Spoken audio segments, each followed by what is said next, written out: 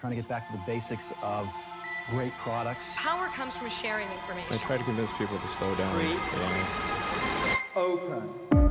This is the Soaked by Slush podcast. Before we go to the episode, here's a quick word from our sponsor, CapChase. Imagine that you could get access to the revenues you'll generate in the next 12 months already today. What would it mean for you? CapChase helps fast-growing recurring revenue companies finance growth without taking on debt or dilution. Whether you want to invest in growth or R&D, CapChase turns your predictable revenue into growth capital today. CapChase has helped founders unlock hundreds of millions in financing to fuel their growth, and on average extend their runway by 8 months and spared upwards of 16% dilution. So go see how insanely easy it is by clicking the link in the show notes or go to capchase.com/slush to learn more. Thanks. Let's go to the episode.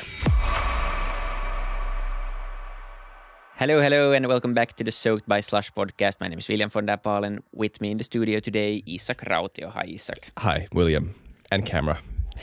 And today, hello also to the guest, Roxanne Varsa. Welcome to the Soaked by Slush podcast. Thanks, guys. Great to be here. Super nice to have you join. Pleasure. We usually start off with a short introduction on our guests. So do you want to tell the listeners and viewers who you are? Yeah, sure. So I am today the director of Station F, which is the world's biggest startup campus based in Paris. But you can probably hear that I did not grow up in France. So I'm actually from the US and have been living out in Europe for the last 11 years. And I'm just passionate about the ecosystem. So I've been involved in a lot of different projects, even outside of Station F, doing a little bit of investing, scouting for a couple of funds, supporting women in tech through a lot of different initiatives. And in a past life, also getting people to talk about failure. So I think those are pretty much where I stand. How did you end up there? At Station F in France? Yes. Where exactly? Paris. In Paris in Station F. Yeah, I don't know. It's like, it's hard to explain because I've just always been in love with France and you sometimes just can't explain love. But I actually came out here to do a master's degree, feels like a lifetime ago. And I fell in love with this ecosystem because I just felt there was so much to build here. And so that's why I decided to stay. Yeah, it's not the most common path being an American in Europe and leading the startup campus, especially in France. So it's an interesting trajectory for sure. But yeah, maybe just diving into the topic, what do you think is the biggest difference between American and European entrepreneurs? You know, things evolve so much. When I moved out here, I remember people were like, you're from Palo Alto, you love startups, you're going the wrong direction, like turn around and go back where you came from. Today, that has changed a lot. Today, actually, it's more the opposite. People reaching out to me from the US, from Silicon Valley saying, hey, things are not what they used to be, have changed a lot. Paris looks incredible. We can see that now people are building incredible companies there. So how can we come? So I feel actually the mindset and the culture has changed dramatically. So maybe 10 years ago, we would have said like entrepreneurs here are not ambitious enough or the investors are too risk averse. That is definitely not the case today. So I don't know really what the difference is anymore. The gap has closed. What do you think has happened within those 10 years? Is it mainly something going wrong in Palo Alto or California and something going right in Paris? What's going on? What a sneaky question. No, I think it's a little bit of both, if I'm perfectly honest. I think a lot has gone right in France and in Paris so far. And I also think it's not just Paris when we're talking about innovation in France. Obviously, there's a lot of great stuff happening out of Paris as well. But I think it's kind of been a collective effort from the government, from the startup ecosystem, to really kind of address some of the pain points. I think entrepreneurship was not top of mind for a young graduate when I first moved out here. Today, I think you have over 50%, probably over 70% of graduates that want to start or join startup companies. I think you also have, the government has done a lot to attract international talent, make the visas more simple, help international investors kind of come and set up here. So I think there's really a lot going on. And then I think if you look at what's been going on in Silicon Valley, I think The prices have been exploding. It's really expensive to start a company. I think people have different attitudes and opinions on what's going on culturally. Is it a place that people want to live, given some of the things that they've been experiencing? So I think, now, especially with COVID, that kind of make a lot of people readdress what they're doing. We're seeing a huge shift, and it's been very exciting to see.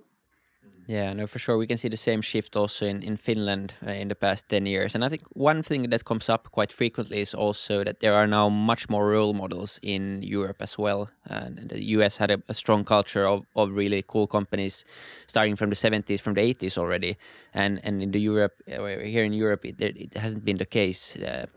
To the same extent, at least. So now there's like cool stories with Spotify and Supercell in Finland and lots of different companies. So it seems like Europe is catching up in that sense. But are there some things, that you could transfer from the US still to the Europe or to Europe that could be beneficial for the European ecosystem? Yeah, well, I think you actually hit it on the head. I think we're starting now to have a bit of a mature ecosystem, and a lot of the experience that we were lacking previously is actually now available. But I was actually talking with somebody who's actually relocated back to France from the US, who said, the one thing that we're still missing is that exit experience in our ecosystem. You have people in the US, especially in Silicon Valley, he said, I go to any party or any cafe and I'm surrounded by people who have, sold their business, IPO'd. And here it's still relatively rare to come by those profiles. We can probably count them across all of Europe still on our hands and feet. Is there such a thing as an American entrepreneurial ethos and a European entrepreneurial ethos? Has it seeped into a sort of collective mindset or something? Is there a difference? I remember I read something before this episode, and like one major difference in terms of attitude, mindset, philosophy, whatever, is money, which that was interesting. Can you talk a bit more about that? Yeah, actually, when you ask this question, that is actually the only thing that really comes to mind, is the way that we talk about money. And I don't know if it's European or if it's French, because I think I'm just much more familiar. No, I felt a little bit dirty even asking that question. So it's probably more European, yeah. Oh, good. All right. So that we have an understanding that it's across Europe. But I think, the way that entrepreneurs will talk about money in the US, it's just not a taboo topic to say, I'm going after billions. I want to sell my company. You just talk about it with just like, it's not even a topic really. And here I have literally never come across an entrepreneur that has talked to me about their business with that as, maybe it is top of mind, but it's just never expressed as such. So I just don't hear the topic of money unless we're talking about, unicorns and the valuation, but it's not like I personally want to get rich. That's just not something I hear. What's your hunch? Do you think that's a tangible benefit? That we're not talking about it? No, the opposite. Or, either way around. Do you think that affects something tangible? It's really hard to say. I do have to say, I've been out here long enough that I'm just used to it, and right. I find it normal that we don't talk about it. So actually, when people are talking to me about I'm trying to get rich with my company, I'm a little bit like, ooh, what's your motivation for that? A little bit suspicious, yeah. I think I don't think that it's a really big game changer because I really think, when you're building a company, you're in it for the long run. And I wonder if money is really a long-term motivation. I think it really has to be something more than that. Yeah, I think that mindset might actually set up Europe quite nicely for the next 20 years, where we have to build also companies that are going to have a big impact and solve really big issues. And it's very good to not be driven by only money at that point, I feel. So maybe the next wave of really cool unicorns come from Europe because of that mindset. Who knows? But yeah, let's talk more about Station F.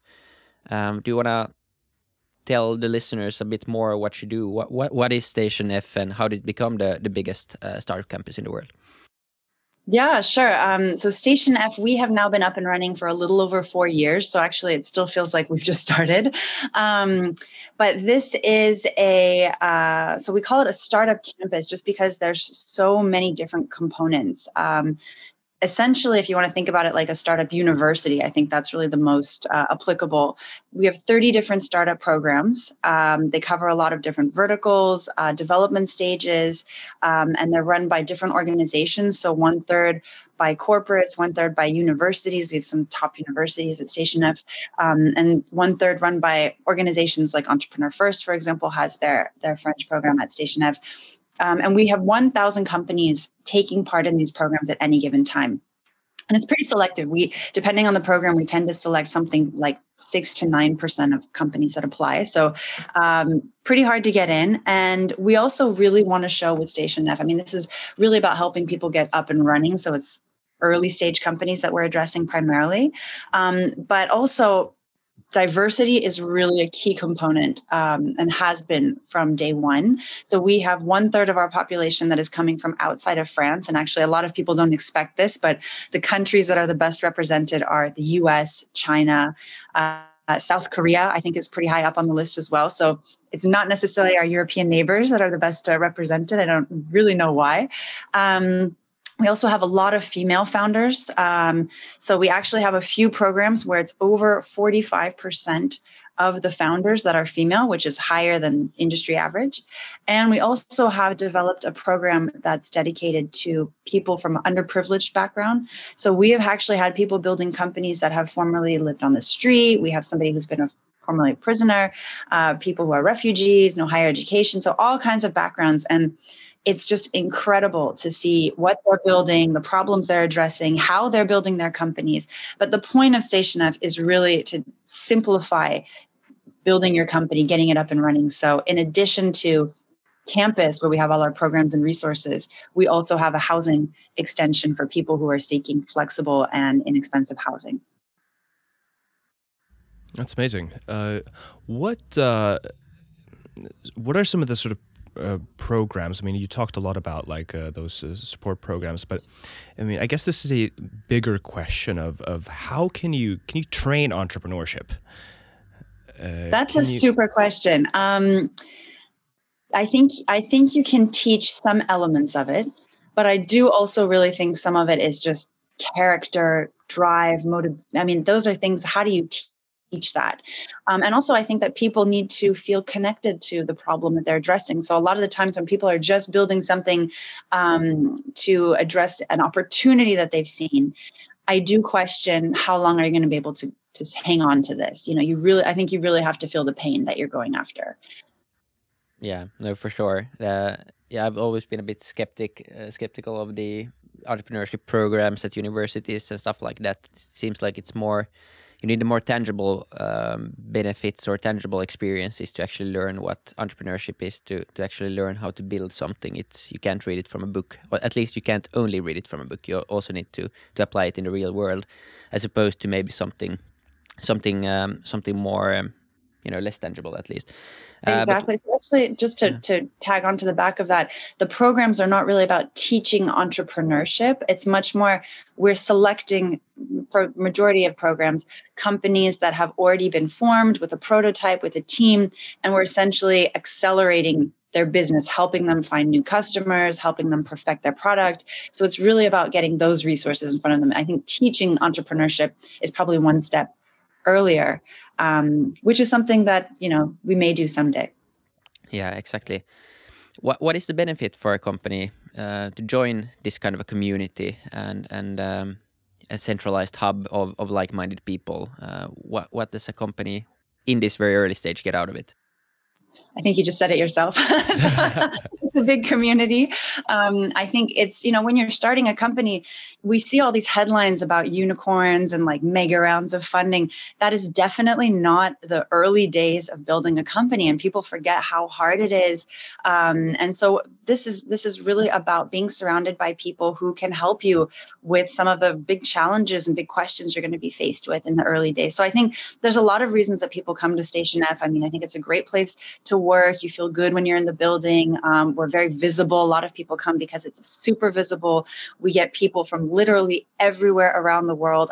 We joke about it a lot, but we actually have an example from Finland of people, you want to meet somebody in your home country, there's a good chance you'll meet them if you come to Station F on campus.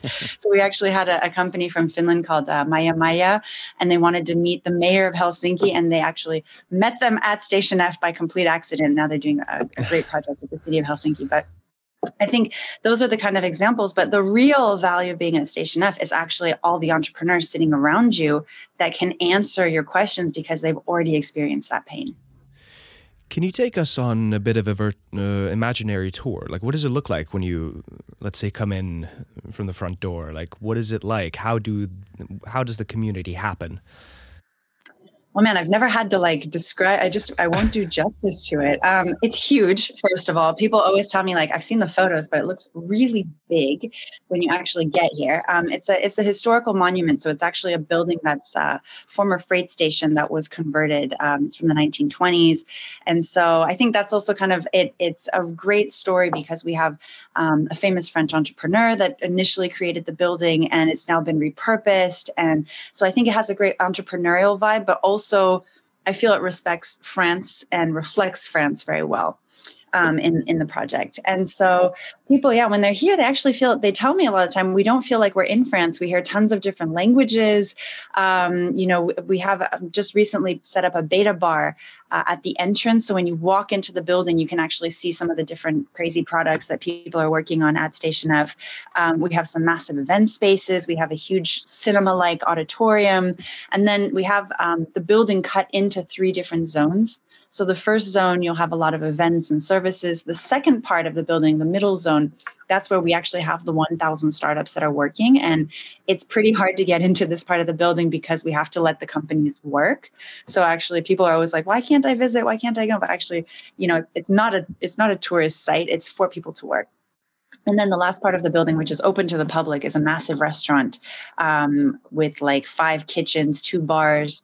I think they do 3,000 to 10,000 meals per day. So it's huge. And that's just because we love food. But people have also discovered entrepreneurship through the restaurant. People have come being like, I heard you have a big restaurant. And then they're like, oh, what is going on next door? So I think that's another really great aspect about the space. Yeah. Is there any reason for a company not to join a community like Station F or an incubator? What kind of companies would not benefit from it that much? Sure. So I actually think, we are, I hate to say it like this, we're asking people kindly to leave at, about 2 or 3 years in, because first of all, we need to be here to help people get started. And usually if your business is still up and running after 2 years, that is a good sign. And you should go and develop your business in a space with your brand, with your identity. It's probably less relevant to be in a shared space at that point. The other thing is, earlier that we're getting companies today that they're showing up at Station F usually when they have a team, a couple people, they have a product, a prototype. If you're earlier than that, coming to a place like Station F to work on a regular basis probably makes less sense. The community definitely has value, but there's different ways that you can get involved in the community. And we'll be actually launching some new things for people to get involved in the community in the upcoming weeks. But it doesn't make sense to actually show up every day and build your company on site at that stage. Yeah, no, that makes sense. It would be interesting. You mentioned more specific programs you have, like the underprivileged program and the female founders heavy programs. So I was curious, how do you go about attracting people to the programs, since there seems to be a bit of a chicken egg problem as well, where there's a certain stereotype, or maybe not that much anymore, but there's some characters and some people from some backgrounds that maybe are more drawn into entrepreneurship, and then there's kind of a problem to attract people who could be really really good at it, but just kind of no way for them to get into places. So kind of what has been the success story behind, or the most efficient ways to attract these kinds of other groups of entrepreneurs to join? Yeah, you've hit it on the head. They're not people that are necessarily on, all the regular entrepreneurship platforms. They may not even know that what they're doing could become a startup. which is why we have different selection criteria for them as well. They don't need to come with a team. They don't need to come with a prototype. They just need to show us that they have done something with their idea. So sometimes people will show up with like, I have a massive Facebook community around, this idea that I have or this passion that I have. What do I do with it? And so I think those are the kind of stories that we're often looking at in the Fighters program. But actually, how do we get those people in the door in the first place?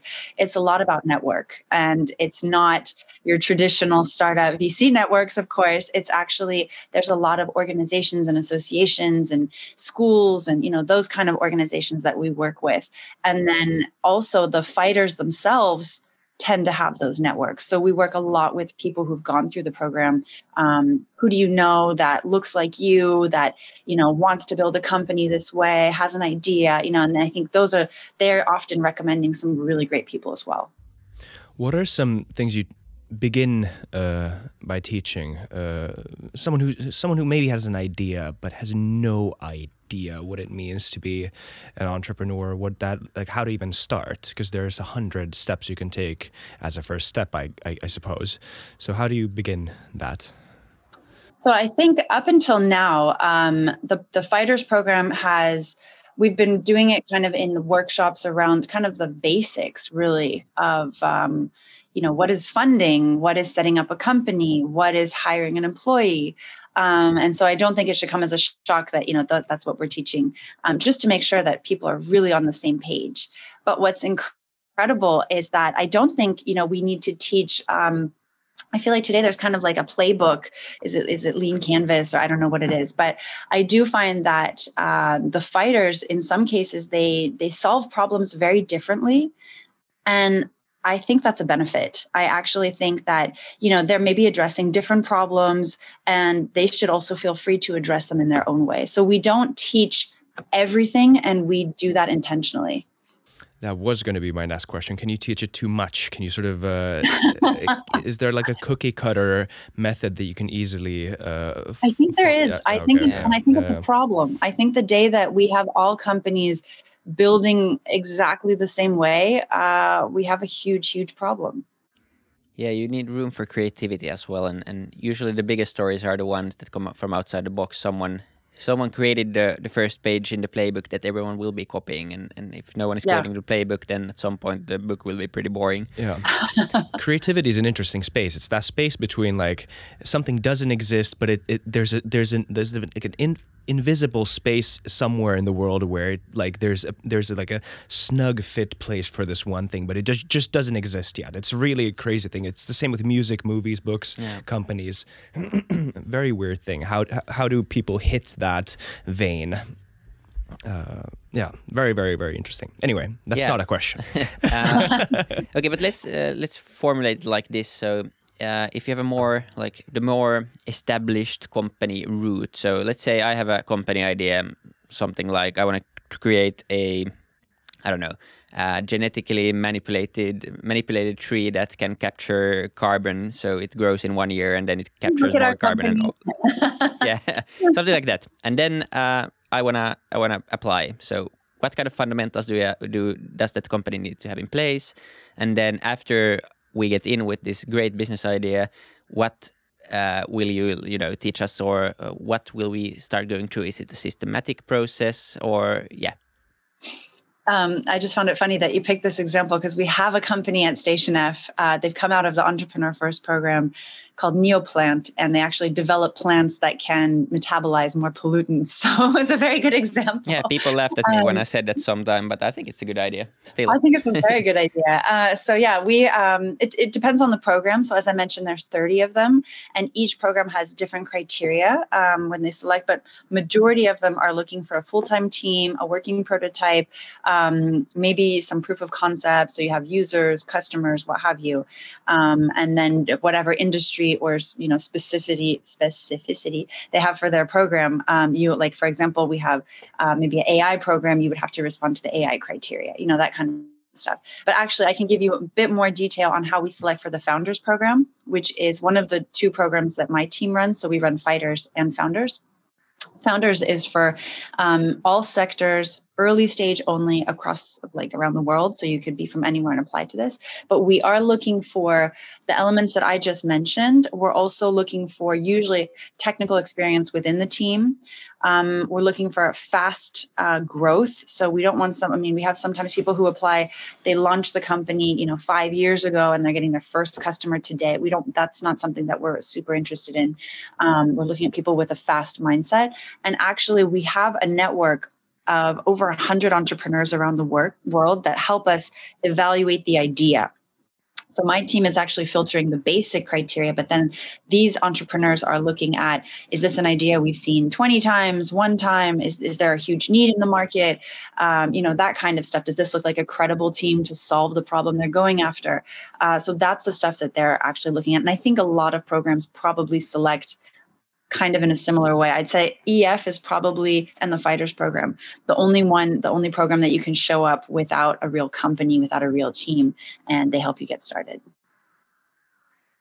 I guess this is a 10-year-old question, but I guess it's still relevant in some ways. Like the startup campuses, Slush maybe even. I mean, these are all kind of global litmus tests for startup capitalism, even like this type of the scene in a sense. Like I remember 5 years ago, we have another podcast we were talking about with this Finnish economist who said like, yeah, I mean we have Slush and everything, but is it really showing in the GDP? Is it really doing anything? It was an open question back then. So kind of giving you that same question now, like Station F is kind of a litmus test. How do you see it happening? Do you see it like having an impact in the world and doing good? I mean, I wouldn't be here if that wasn't the case, right? So I think obviously your question kind of tilts at how do we measure success for Station F? And yes, obviously we follow some of the KPIs that the ecosystem follows, even though they're not perfect indicators of success. For example, how much funding is raised, what companies are getting acquired, how many companies are failing, how many jobs are created. Like these are things that we're obviously looking at and following. But I do actually think the real litmus test for me on the value is really the Fighters program in a way, because I think we have a huge risk, especially in France. I don't know if this is the case across Europe, but there has kind of been a political discourse around Startup Nation and trying to get a lot of people to create businesses. And obviously that will boost the economy. And I totally on board with all of that. But a lot of people feel like this is addressed at a certain part of the population. They feel like it's addressed at people with an MBA, people who've gone to business school, engineering school, what have you. And that's not the majority of people. So that is really why the Fighters program is so important for us. And also, we need to solve real problems. And there is also this feeling or this sentiment when you talk to people outside of the startup community that we're building, an app that doesn't really solve a real problem. And so I think that's why we need to bring in people from everywhere to build companies and to show them it's not impossible. You can do it, or you can join a company. And I think that's the real litmus test for me. Yeah, and it seems also like people from different backgrounds who've experienced some of those issues trying to be solved firsthand and not just read about them should be more passionate about those problems and more capable of then actually going for the solution. So yeah, it seems like it's a very overlooked demographic for solving actual problems. So let's hope that program will be a huge success. But on paper, it sounds like a very good idea at least. Yeah. No, because that was a very, very good way of phrasing an answer to that question. Do you have like a list of KPIs or just what's your measure of success? What do you think is the purpose behind Station F? So I think, like I mentioned, we're obviously following a lot of the indicators that the ecosystem follows. So right, of course. Funding raised, jobs created, who's getting acquired, exits. So I think like a lot of these indicators are also indicators of business success. So that's what we look at as well. But in reality, the real indicator of success is just, does your company generate revenue? Is it still alive and standing? And does it create some kind of value that people want to purchase? Beyond that, however, I do think that Station F plays a role, but needs to continue to play a role in guiding companies in terms of the values that they have and the real value that they create for the society.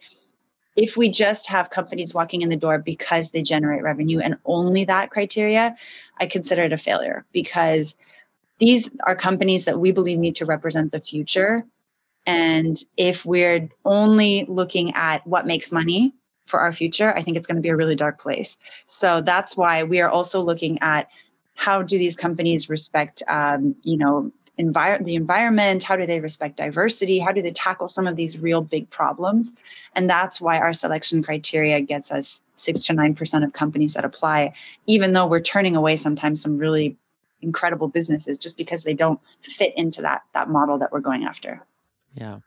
I'm curious to start rounding up here, but since you have a wide range of companies and you see a lot of entrepreneurs, and you also have the benefit of seeing, as we spoke about, different kinds of entrepreneurs, and then you also have, on the other hand, you have like these certain keywords that are associated with great entrepreneurs like grit and passion and working hard and all that kind of stuff. Have you found some even surprising characteristics that define some of the great entrepreneurs you've seen come through the programs, some that aren't maybe the stereotypical things you would find on any blog about becoming an entrepreneur?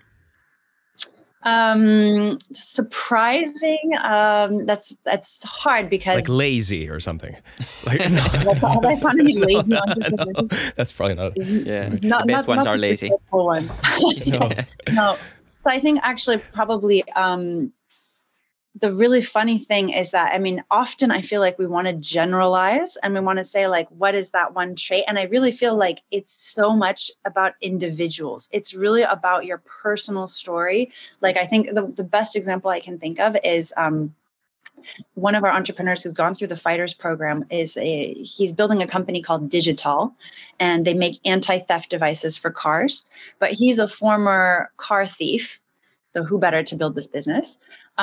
He knows his topic inside out. He's got a hacker mindset.